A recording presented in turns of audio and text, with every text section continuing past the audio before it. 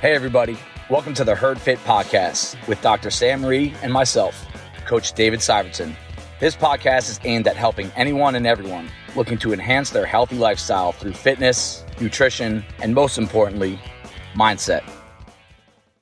Welcome back to the Herd Fit Podcast. I'm Coach David Syvertson. I'm here with my co-host, Dr. and Coach Sam Ree. We have an interesting topic today, and this is going to center around how to build a CrossFit coaching staff for an affiliate. I remember back when we started, said this very early on, I said these are going to be the most important decisions we ever make. More important than the flooring, the equipment, the lease, where to open, how much, to pay ourselves early on, how much to put back into the business. Those are all important decisions. None of them are even close to who should be coaching at your gym. And we did it really slowly. It put a lot of work on us early on, and I'm glad that we did it this way. And if I would do it again, or if I was consulting someone, this is how I do it. I would do the same thing all over again. But again, there is no template, and I'm not saying what we did was right. It's worked out pretty well, in my opinion. But we're going to dive into what to do, what to think about, what to look for, and then how to react to certain situations when you're building a coaching staff, because they really are the pillars of an affiliate. It's not your good athletes. It's not even the owners. It's the staff. It's the coaching staff. It's the people that are in front of the classes. The most important part of the day in a CrossFit gym are the classes. Not the big ones, not the small ones, just the classes. And who's in charge of the room during the classes? It's the coach. And if they're good, it makes everything else, everyone else better. If they're bad, it makes everything else, everyone else worse, to the point where that could be the end. And I've said this to our coaches before. I was like, if you make the wrong mistake, it could be the end of us. And I want them to feel that kind of pressure. I feel the pressure 24/7, 365. And I felt that way for 9 years. And you never feel comfortable. It's just never going to happen. And it's okay. You sign up for that. So this can go in a couple different directions. I don't want to get too deep into it. I kind of want to say, how should I build my staff for the ground up? Because right now, some of you own a gym and you might need to rebuild it, rebrand it. You might just be a new owner of an existing gym. But I want to go back to the beginnings almost of how to build a staff. And then wherever your gym is, if you're an owner or if you go to a gym, you can kind of put yourself into this conversation at some point. If you've opened for 2 years, you probably don't need to listen to the next 10 minutes, but at some point, this is going to apply to you. Sam, building a coaching staff, when you first saw this topic, what was your initial thought? Well, I know that you and Bison has had a pretty unique perspective. Yeah. And I've actually went to other gyms, especially early, just to learn more about other gyms, because I was like, is Bison really like every other gym out there? And I wouldn't necessarily say it's better. It's just different flavors. Yes. And a lot of it is culture or the location or the personality of the owner. Yep. And so some of this is, now that I've had more perspective on it, I have to say I do truly believe the process was done really exceptionally well at Bison. And obviously, I'm very biased because I'm a coach here and you picked me to coach. So I'm like, great job picking me. After first declining us, by the way. No. I recall it a little differently, but thank you. So I would say, but there are some really valuable principles that I think are universal for every gym in terms of how do you pick a good coaching staff. Yeah. So let's go right into it. Here's the first one. Should the owner of the gym be a coach? And this is usually the case, right? Someone wants to open up their own CrossFit, have their own business, right? They put whatever money they have together, whether it's by themselves or with a group of people. They open up the gym and like, okay, so we need to get people in here and we need to coach classes. Should that owner be a coach? My gut says the owner should always be a coach. And there are certain circumstances that would take that away. Don't want to go too deep into them. It has to do with like finances and money, right?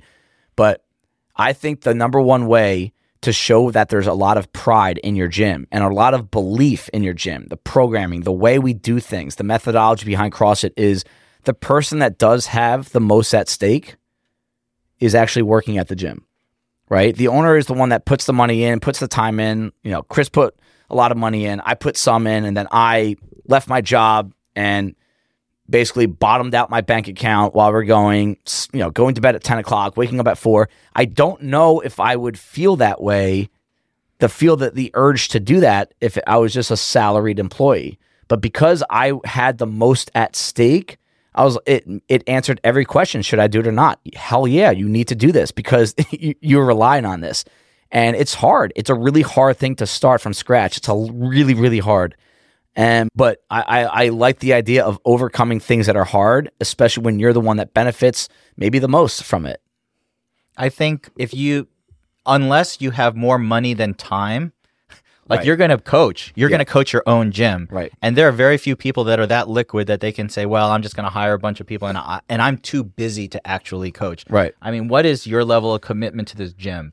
And you're right. That's what's reflected by the time commitment you spend coaching. Right. I have seen other gyms where the owner coaches a very limited amount of classes. Or none. Or none. Yep. And you're right. The salaried employees follow your lead. Right. And I have seen you year in and year out from the beginning coach, handle, classes of 1 for years and then classes of 30 for years. Yeah. And the fact that when you see your leader commit and put that kind of time and energy into it, as opposed to just coming in and being like, oh, good job. All right. Right. See you later. Yeah. Stay strong. Like that there is an added level of commitment from everybody else because of that. Right. Like lead by example, not by words, right? Like what do you do, right? People are always going to follow what you do. So if you're telling certain people to act a certain way, but then you don't act a certain way, whether it's subconscious or conscious, eventually it's just going to fall apart. Now, I always think the owner should be a coach or someone involved. They don't always need to be the head coach, though. I will say that. But there should be a head coach. There should be one guy or girl that is in charge of the staff. Ideally, they're in charge of the programming, but they don't need to be. Okay? They coach the most. They fill in the most. And they see everyone. Those are the components of a head coach to me. So I think you need to look at how many classes does your coach want to have in a week? And then I think that coach, you put your schedule together with your part-timers, your full-timers, right? At the end of the year, you have a spreadsheet of who coached X amount of classes. The head coach should be the one that's coached the most, and it shouldn't even be close. Okay? That's that. Ideally in charge of programming. The only reason I feel that way, and I know of several gyms that don't do this, so I'm not coming down on anyone, but the reason I've liked that and helps us out, I think, is when there is a question about a workout, a stimulus, what was this like? What should I expect when I'm coaching a class for this workout? I give a lot of respect to our coaches that did not write it up and they could still coach a class. It's easier. I will say this. It's easier for me to coach a workout that I've programmed than it is for people that are not. Now, hey, if you're a good coach, you got to figure that stuff out. But whenever there's a question or a confusion or there's a mistake, right? That head coach needs to be someone that can really give that immediate answer. Like, hey, I messed up. We got to do this. Hey, this worked out this way. You got to do this. Why should they coach the most? Why should they fill in the most? I've experienced this a lot. I think I've felt this more since Brock has been born, 2.5-year-old for those that don't know. And I still feel like I've had opportunities to take a step back from coaching. And I do coach a little less than I did even like 2 years ago, 3 years ago, but it's still the most on the staff. But I also, without a doubt, fill in the most. So when someone's out, vacation, sick, kid sick, I'm usually the one that does it. I would say out of 10 classes, I usually do 7 to 8 of those covers, right? And our other owner, our co-owner, does the second most fill-ins. And I think the reason is the owner is the one that has the most at stake, the most to gain, the most to lose. And when there's an inconvenience that comes your way, they should be the one that goes and puts themselves out there. And then the last thing I have about the head coach is that they see everyone. That essentially means that ideally throughout the course of the year, maybe not every quarter or every month, every week even, they coach the morning, they coach the midday, they coach the night, they coach the weekends, so that everyone in the gym, the members, they know who it is. They might not like the coach, that might not be their favorite coach, but it's important to me that the head coach can have a conversation about any member at any given time with another coach. We had a little situation here at the gym a couple days ago, right? And I was able to talk about that member with our other coaches because I did beginner with him, right? I've never coached him in a class yet. It was his first class.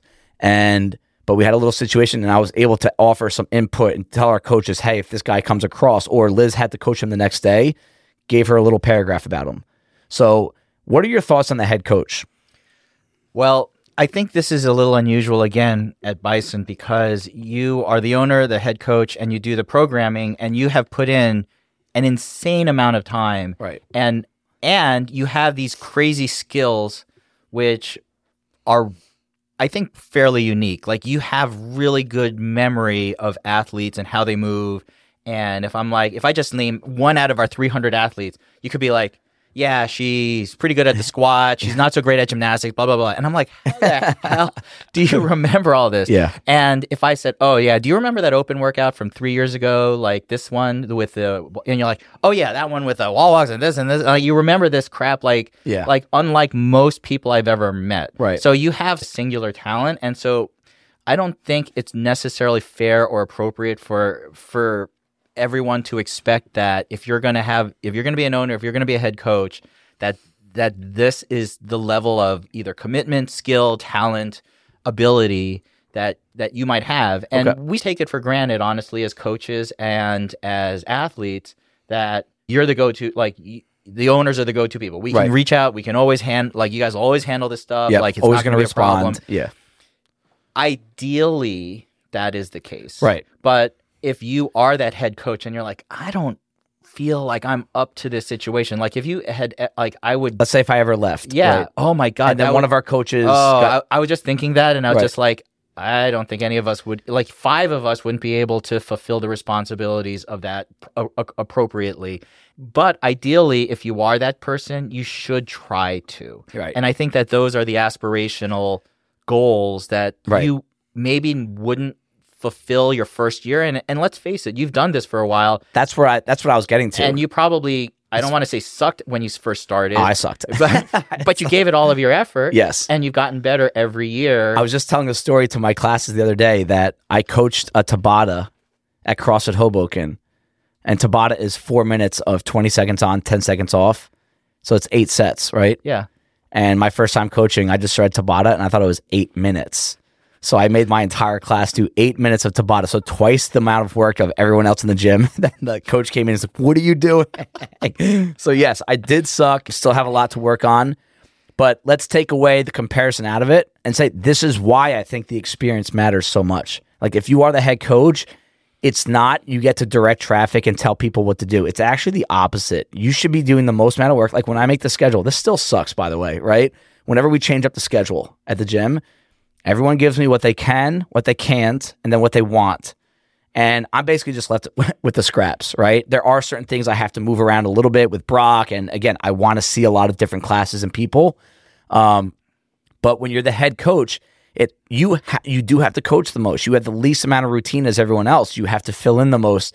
And that, in short time, might suck. There are still days right now I'm like, this blows. But it gives you that experience for when you're 9 years in. It's crazy how long it's been, right? 9 years in, you're prepared for everything. So you might look like you're a genius, but you're just not. It's just because you've done this so many times and you've been through these same situations over and over. Like, example, Chris and I talk about this all the time. Whenever we have a Deltor too, and Liz too, they've coached a lot of classes, they've seen a lot of people. When someone new comes to the gym, we could say 3 sentences, maybe 2 about the person, and then give like a comparison to someone we've coached, and we just immediately know who we're talking about. Like, and it's amazing, but that comes from experience. So, all right, now, so we have the owner out of the way, we have the head coach out of the way. Let's talk about now you're starting to build a staff. And the most important part, this is probably the most important part of the podcast, you need to decide what you want your culture is. You need to decide what your culture is going to be. And then right away, whether you have members or not, whether you have a staff or not, your actions need to start feeding into that culture. And then now you will start attracting certain people to the gym. And then that's when you could started to create some momentum, right? Let's talk about Brazen. Remember Brazen Athletics, right? Yeah, in Hoboken and Fairfield. And then Jay went to Black House. Big Jay. And Jay, and they always had owner coach. They always had a really good staff, but they had a culture there. And yes, they did. Aggressive, passionate, strong as hell. Yeah, a lot of squatting. Yeah. And that to me, I think they helped me out a lot early on from me observing them, of saying like, hey, that's what they want their culture to be. I wanted our culture to be something a little different, not better or worse, but it showed me from a macro perspective that the owner set that culture. And then he started finding the people that wanted to be a part of building that culture and making it stronger from that same perspective. And that's what made Brazen a really good gym back in the day. And they're still running strong right now. I think they're one of the older CrossFit gyms in the state. Don't you think that was a reflection of the personality of the owner? So how do you actually make a culture that like maybe is or isn't your personality? Right. I mean, I would assume in most cases, the person that starts the gym and again, has the most at stake, they are allowed to set their own culture based on their personality. I mean, how many people would say, like, I don't like my personality. I don't want people to be like me when I'm here, right? I would think that you go into a CrossFit gym saying you want it to be a certain way, and it's somewhat based on your own bias. I'll admit that. Part of our culture at Bison is what I wanted it to be, what Chris wanted it to be, what Ashley wanted it to be. Which is what? That I feel you can pursue high-level performance and community fitness at the same exact time in the same exact room, 24/7, 365. That is true. That is the principle that has guided you guys. Yeah. I really think that you don't need to separate the two. And I've heard it's a mistake to separate the two, in my opinion. And our culture, and then the secondary part of our culture is that you put others before yourself. And when you have a room full of people doing that, everyone benefits. Right? And does everyone do it? No, but it's still our culture. And I've had a lot of new people come to this gym from other gyms in the past year or two, and they said that's one of the first things they noticed. They feel welcomed when they come in. And hey, when I say putting others before yourself, it's not just workouts. It's just saying hi to someone when they come in. It's amazing how many times you go to a gym, no one says hi to you. Oh, yeah. I've just dropped in a couple times last year, and that was exactly what happened. The coach doesn't introduce you. Nope. Right? Like I had a couple new people at the Saturday, and like I've actually made this mistake a few times. Your head's running around a little bit. But whenever I have someone new at the class, like I put that person on the spot. Hey, welcome from Florida. Hey, blah, blah, blah, blah. Make a little joke sometimes that no one ever laughs at, but whatever. But like you try to make them feel welcome before going to an intense workout. With the girl that was here yesterday, she was like, yo, your gym is fit. It's an intimidating place to come to. So I think that's what our culture is. So again, what do you want your culture to be? Build it. And then that's when you start finding out what coaches fit that culture the best. Because I'll say this, I don't know when I was going to say this. I was going to try to find a time to say this, but there are a lot of capable, very good coaches that want to coach at this gym and other gyms. And we've said no, or we don't, right now we just don't have room on our staff, but I've said no to really good CrossFit coaches. And it has nothing to do with how good or how bad they are. All right. It's more about, I want the gym to be a very specific way and stay on this path. And there might simply be someone that's a little bit better at that part of it. You might be better at teaching cues for sure. You might have more experience. You might have more friends in the gym, but I want the culture to be a certain way. So that's where I think an owner, that's the first place you need to go. And your culture might be a moving target. Let's say you're trying to start a new gym. You open it up and you want it to be just like Bison or just like Brazen. And then you notice a year in, like it's not happening. It's not the people. You might adjust your culture. And then again, you need to pivot who you hire. I think some of this is, I'm not a very corporate-y kind of person, but they would maybe say mission statement or some other type of like corporate-y jargon. I think the other thing is that it may not just be picking coaches that have that culture, but you are picking coaches that have the potential to embrace that culture. Because I think when I started, it wasn't like I necessarily knew explicitly like this was the culture and this is what I had to work for every day. Right. But you probably saw me like, yeah, I bet you with training and as Sam went along, this is sort of, he could understand and grow into this. And I'll say this, I creep on people all the time, how they act on social media in regard to CrossFit, not in your personal life, how they how they treat people during a class.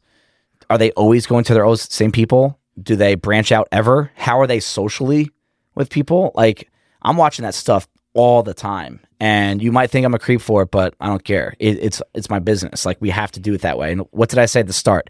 It's the most important part of the gym. Most important part of the decision process in a gym is the coaching. So you have to go overkill with just watching and observing people over time too. It can't be a few months. I think you're good at picking potential. Yeah, right. Now, what's next? Hiring from within. This is a fun topic. Hiring from within your community or hiring from the outside.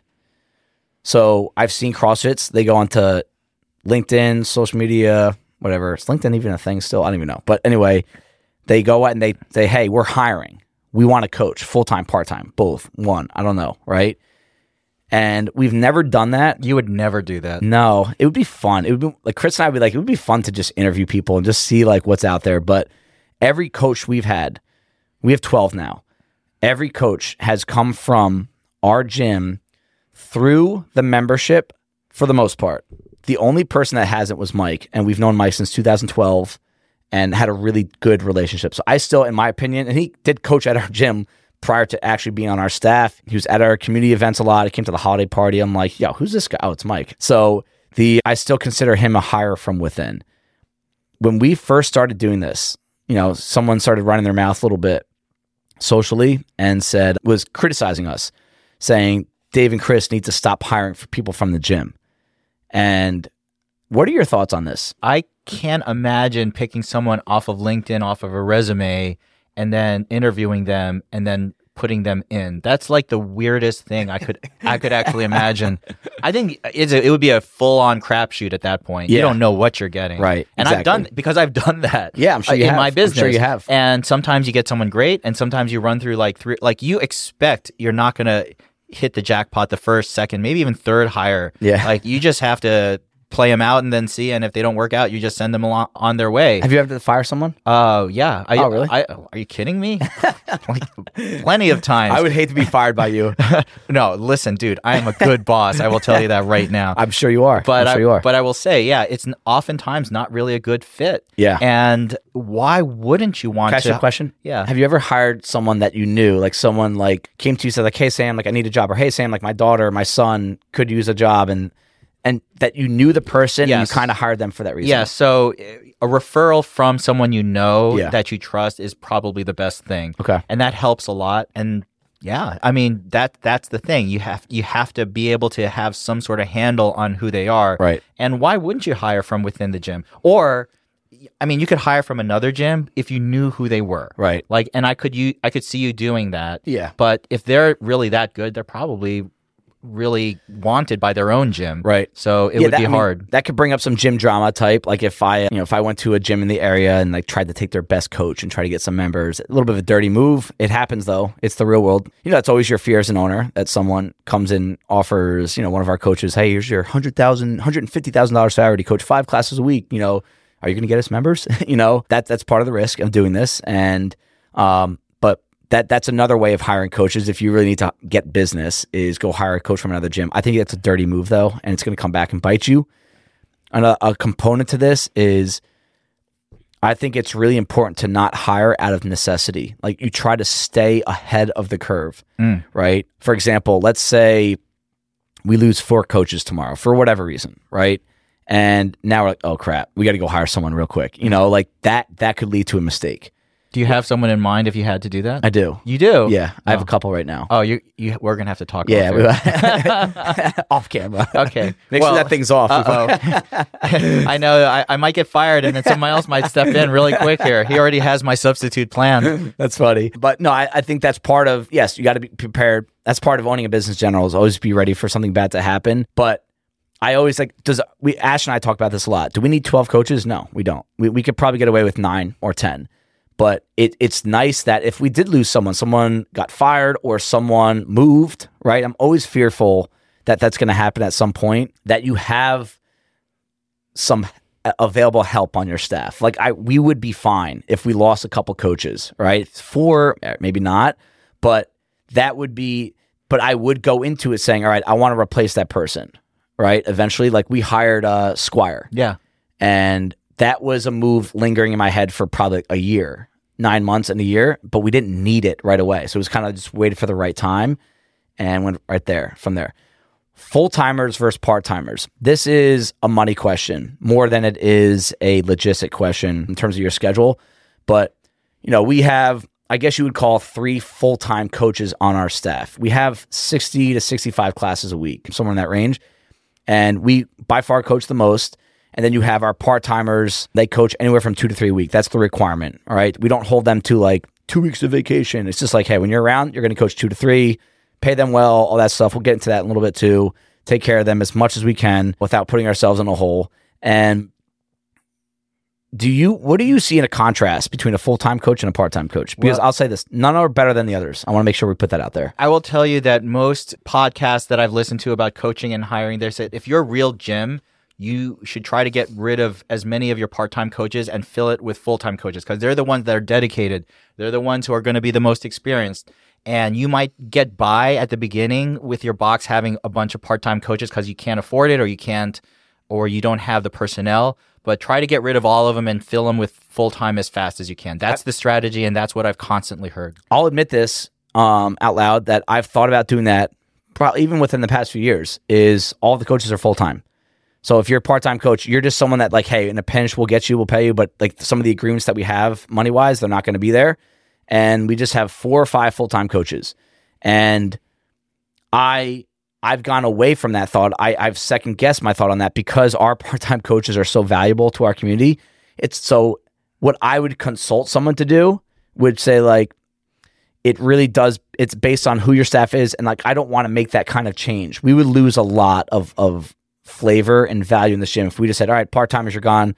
One of you is a full-timer, 2 of you are full-timers, everyone else, you're just gone. In some cases, though, I will say scheduling and not dancing around so many other things would be easier, right? Like if it's your full-time job, it's like we're not making 37 accommodations for you every year. It's going to be like you get 3 weeks of vacation or 4 weeks of vacation, some personal time if you need it, and that's it. And you don't get to pick your own schedule. Like I think sometimes we'll lose track of how many people have these normal jobs. Like every single day, they have to go from here to here at this time, come back at this time, 5 days a week. The traditional 9 to 5, 8 to 5, right? CrossFit coaches, we get the benefit of having, a random day off in the middle of the week. We load up on one day, we have off on this day. We have a lot of flexibility. I can trade my schedule. I'm going away in a couple weeks for 4 days. I'm not taking time off. I'm just going to trade my schedule with someone else and then we're good to go, right? Those are the kind of advantages that you get, but there are so many moving parts.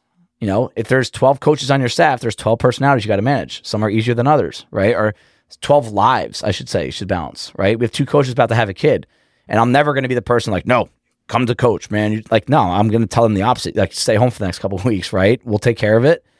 But when you have more pieces of the puzzle like that are constantly moving and changing, it can be harder.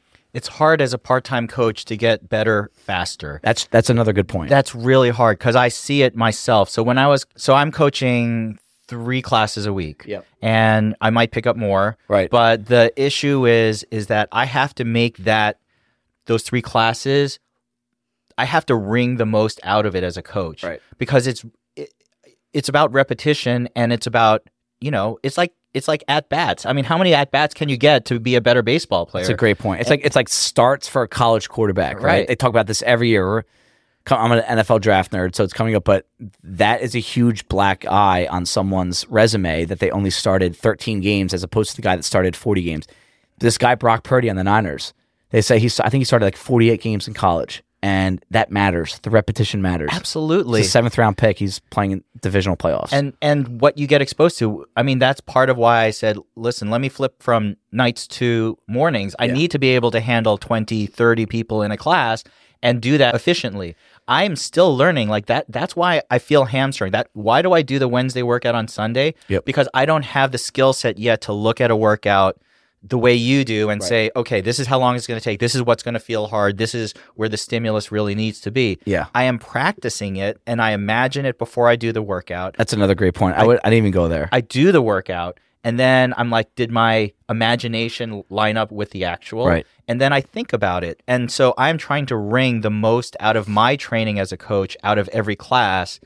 And I'm still not there, but I know in 5 weeks I'll be better. Yeah. And then another 10 weeks. Yep. And the more classes I pick up, the better I'm going to be with it. Right. But you're right. A part-time coach, it's so much harder for us to get better than, say, someone who's coaching like Liz constantly. Like and Mike, they're so good and smooth at so many things. Just ready for everything. Because they're just getting so many at-bats. Yeah. Yep. That's a great point. So it's like, there's 2 sides, right? The gym, The coaching at your gym is probably better if everyone's full-time. If you have 5 coaches that are full-time as opposed to 12 with only 3 full-timers, right?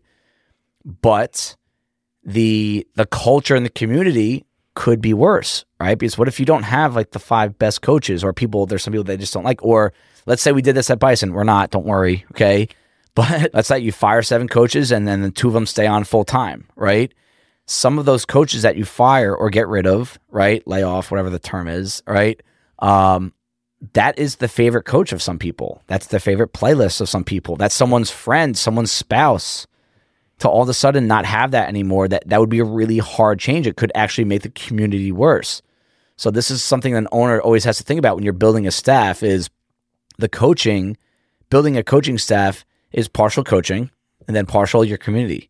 And now that was one of the things I was going to wrap this up with in a little bit, was the coaching classes versus community social aspect. That can kind of get a little hairy sometimes as well. All right. How many coaches do you need, and the personalities of these coaches? Okay.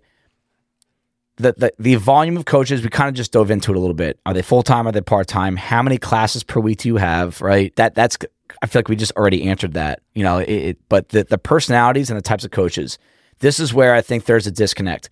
Again, like I said, I've had people ask the coach here. I know other owners have dealt with this too. You say no, and it has nothing to do with them personally or their capability. It's, I already have 2 of you on the staff, right? I already have people that are exactly like you on the staff. And in my opinion, I don't want coaches that are exactly the same. I do want the laid back, boring, shitty music coach, because I'll tell you what. You do? I'll tell you what, there's some people in the gym that like it. They don't want to come in here and bang their heads against the wall and like not be able to hear themselves think. I mean, according to that coach that plays the shitty music. Just kidding. But there are some people, like I'm going to use Brian DiCarlo for an example, right? His volume on the music in the gyms it's low. Like I've actually like noted that a few times. I'm like, man, like it feels dead. But I'll tell you what, there are people that have told me they like that because they get more coaching that way. It's less about intensity, and Brian comes over, and Brian is a good coach. Brian has a lot of good cues for a lot of different things. He's not just a lifting. I've actually learned more about handstand push-ups from him than anyone. And I think that you need to have that person that's not always the fire breather. Like if everyone was like me, or everyone was like Liz, or everyone was like Mike or Chris, right? I'm just going to go through all of our coaches so no one feels left out. But the gym wouldn't be as good. And I think an owner or person that's hiring coaches, you need to like constantly, because these are moving targets, right? People change. People on our staff have changed a lot in the past few years, right? You need to be cognizant of what they're bringing personality-wise to the gym, and maybe even outside the gym a little bit, and make sure that if you do hire someone new, it's not too repetitive, that they have their own kind of like niche, their own personality. What are your thoughts on that? Because this can be a topic in and of itself. Yeah, I do feel that you have picked a diverse number of types of people, and whether that was intentional or it was just organic, it's kind of interesting. I don't know. Yeah, you should. I don't know about the shitty music thing. I feel like, but I intentionally sometimes will play music that's different than, say, what the morning people normally get. Smart.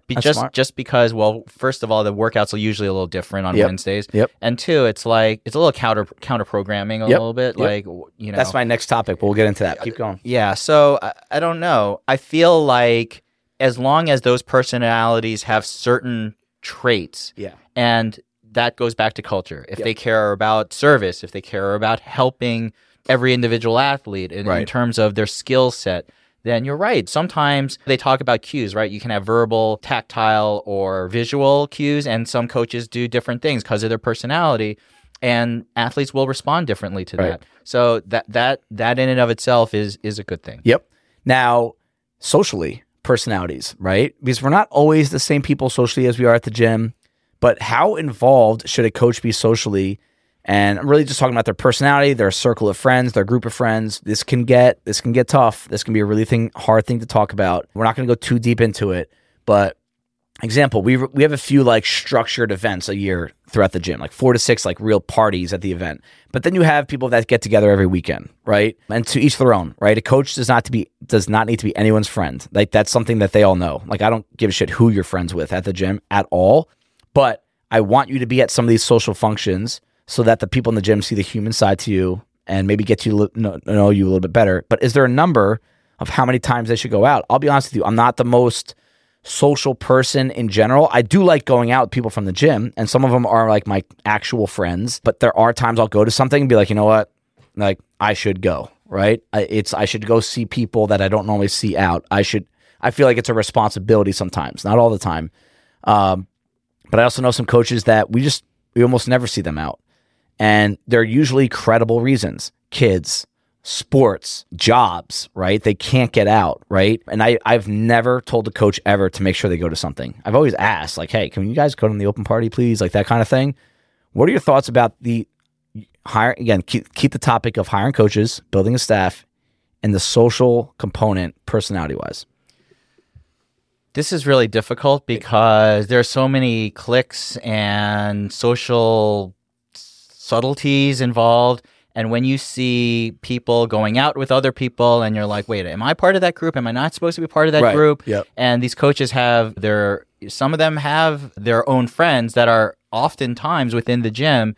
And you're like, wait, am I not part of that group? Right. And you see all of this. And with social media, you're constantly seeing all of this because most of the people in gym are friends with each other. So you're seeing friends of friends posts and so forth. Yep. And so I worry in the sense that you have said a coach can destroy a gym. Yep. And we have seen that in other gyms where a coach's actions and behavior, not in the gym, but outside the gym, has destroyed the social fabric, the relationships, and the good things that can happen because of poor social interactions or choices. Yep. It gets difficult because it's a community as well as a job. Mm-hmm. So how are you telling people, well, your social life should be like this? Right. Because it's a job. But on the other hand, you are part of a community. And so if you are alienating certain people, it gets hard. So I do feel like coaches should be mindful about being open. Like if you have the same 6 people that you're constantly hanging out with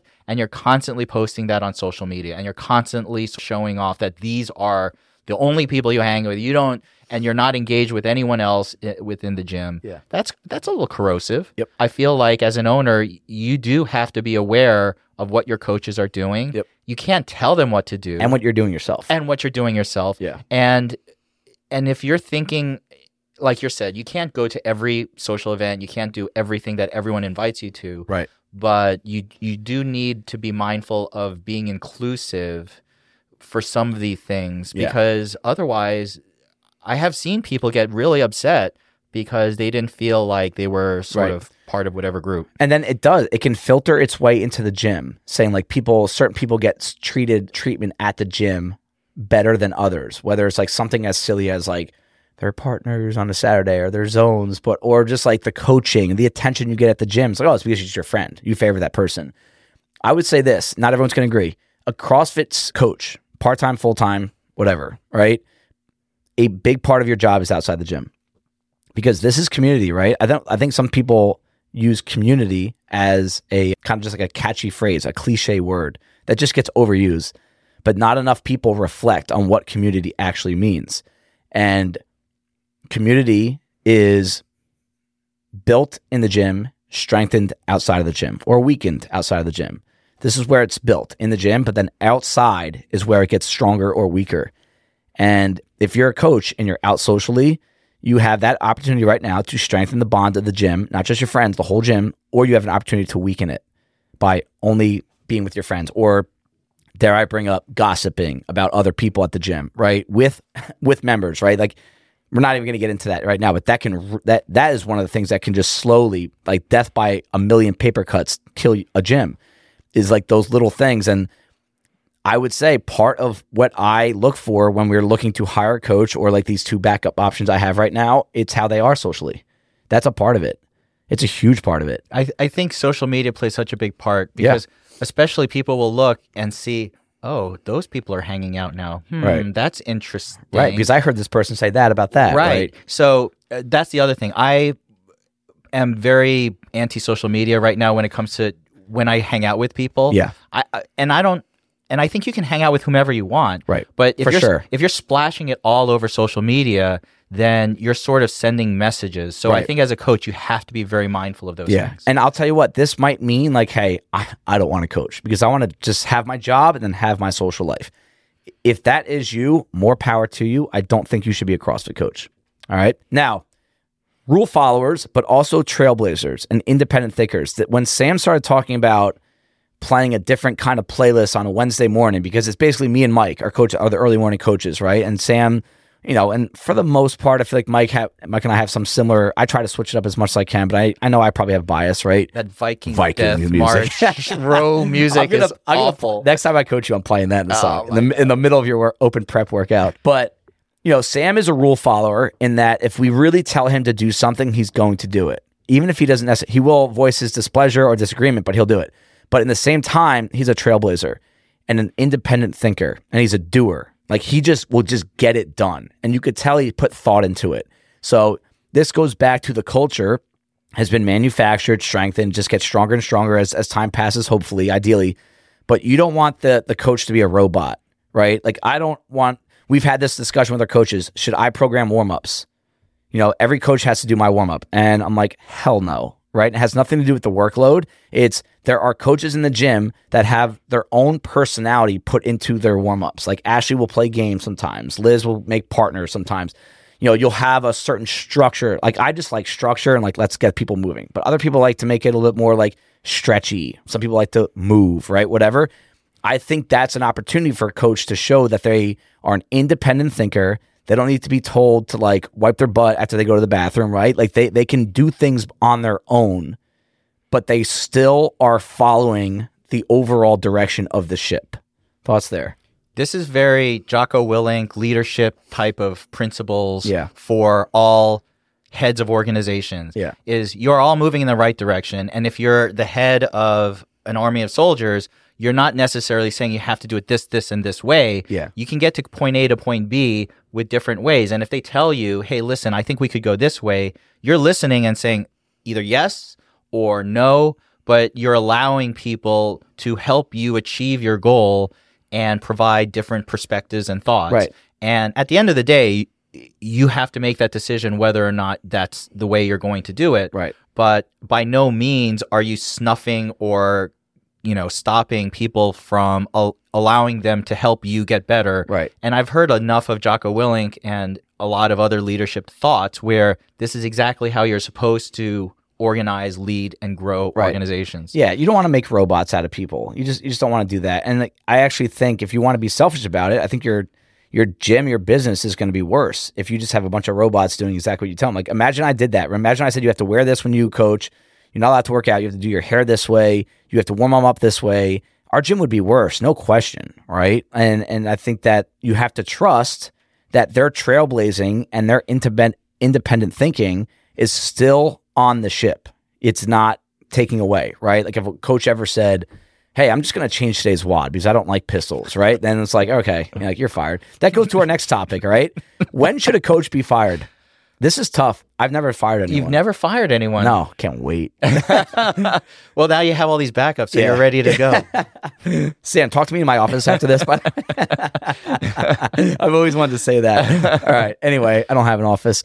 When should a coach be fired? I know coaches that have been fired, and then also in addition, some coaches have had like a mutual parting of ways, right? I don't have template answers for this. I don't think one action should fire a coach. I've warned someone before not to do that again or else, but I'm a big on giving someone a second chance. But I'm trying to think, is there one offense that would be like, dude, you're out? I got to say, there's got to be a couple hard no's right there where it's like this happens and you got to say that you're out based on that, right? Situationally. Yeah. I mean, I would say changing work on purpose. It's funny. I say that it's been done. I've heard it been done. And how is that even possible? Someone's like, just like, I don't like this workout or you guys are sore. I'm going to change the whole thing. And it's like, that would be, because honestly, if you don't fire someone over that, but I feel like that's too juvenile. Like, and that's just stupid. Like if you do that, like you're not being fired because you change the workout. You're being fired because you're stupid. It's like, that's, I don't even want, man, I can't think off the top of my head. Like if you showed up to the gym like drunk one time or, did something like that, Right. I think you'd get fired. Right. Like, how about this? Like a temper. Let's say a coach loses their cool on someone and really like rips into the person, and the person leaves the gym, so the gym's now losing business. And then those people's friends leave the gym. I think you have opportunities there to make up for that infraction. If you're that coach, Right. if you realize, ooh, that wasn't so good, Right. there got to be opportunities To make up for it before, like if you were not sorry and you didn't do anything afterwards, you should be fired. I have one. Okay. If someone goes onto social media with the way our world is right now and makes a really strong political statement, abortion, gays, Republican, Democrat, not so much, but something that really is like a trigger point for a lot of people.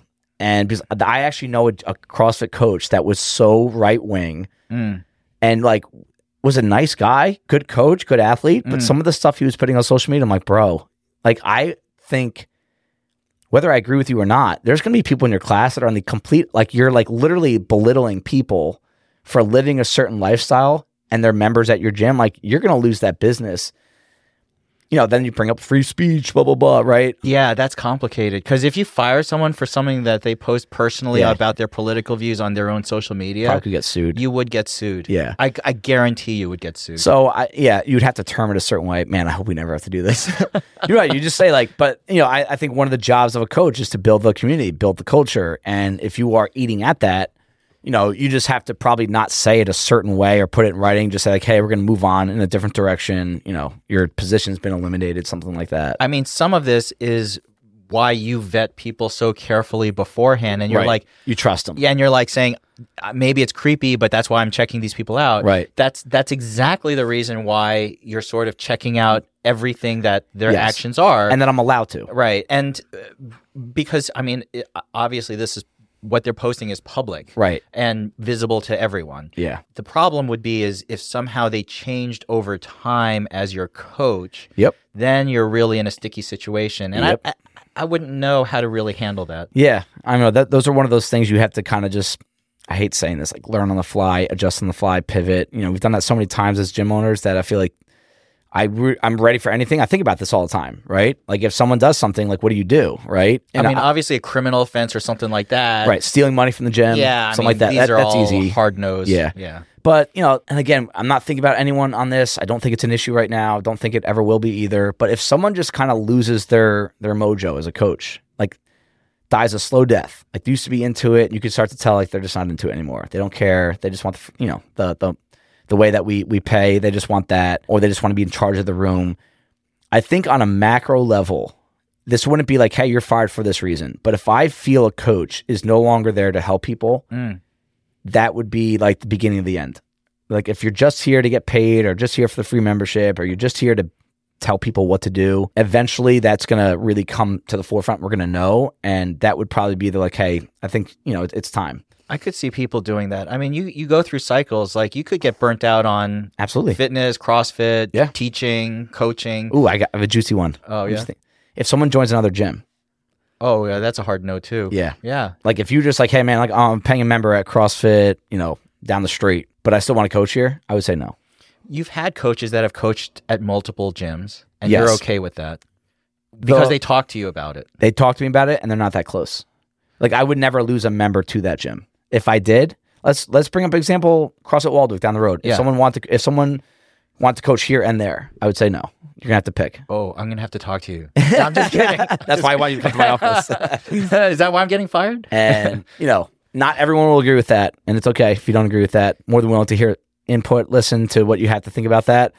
But I'm protective of that kind of stuff, and I wouldn't be cool with it. I would say you have to pick one of the two. And we have a mile radius. I think we put that in non-competes, that it's a certain amount of miles that you can't coach at unless you get our permission.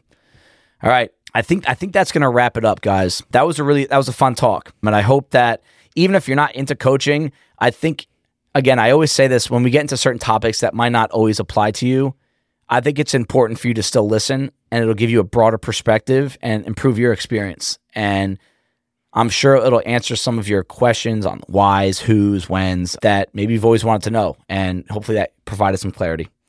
All right. Thanks, guys.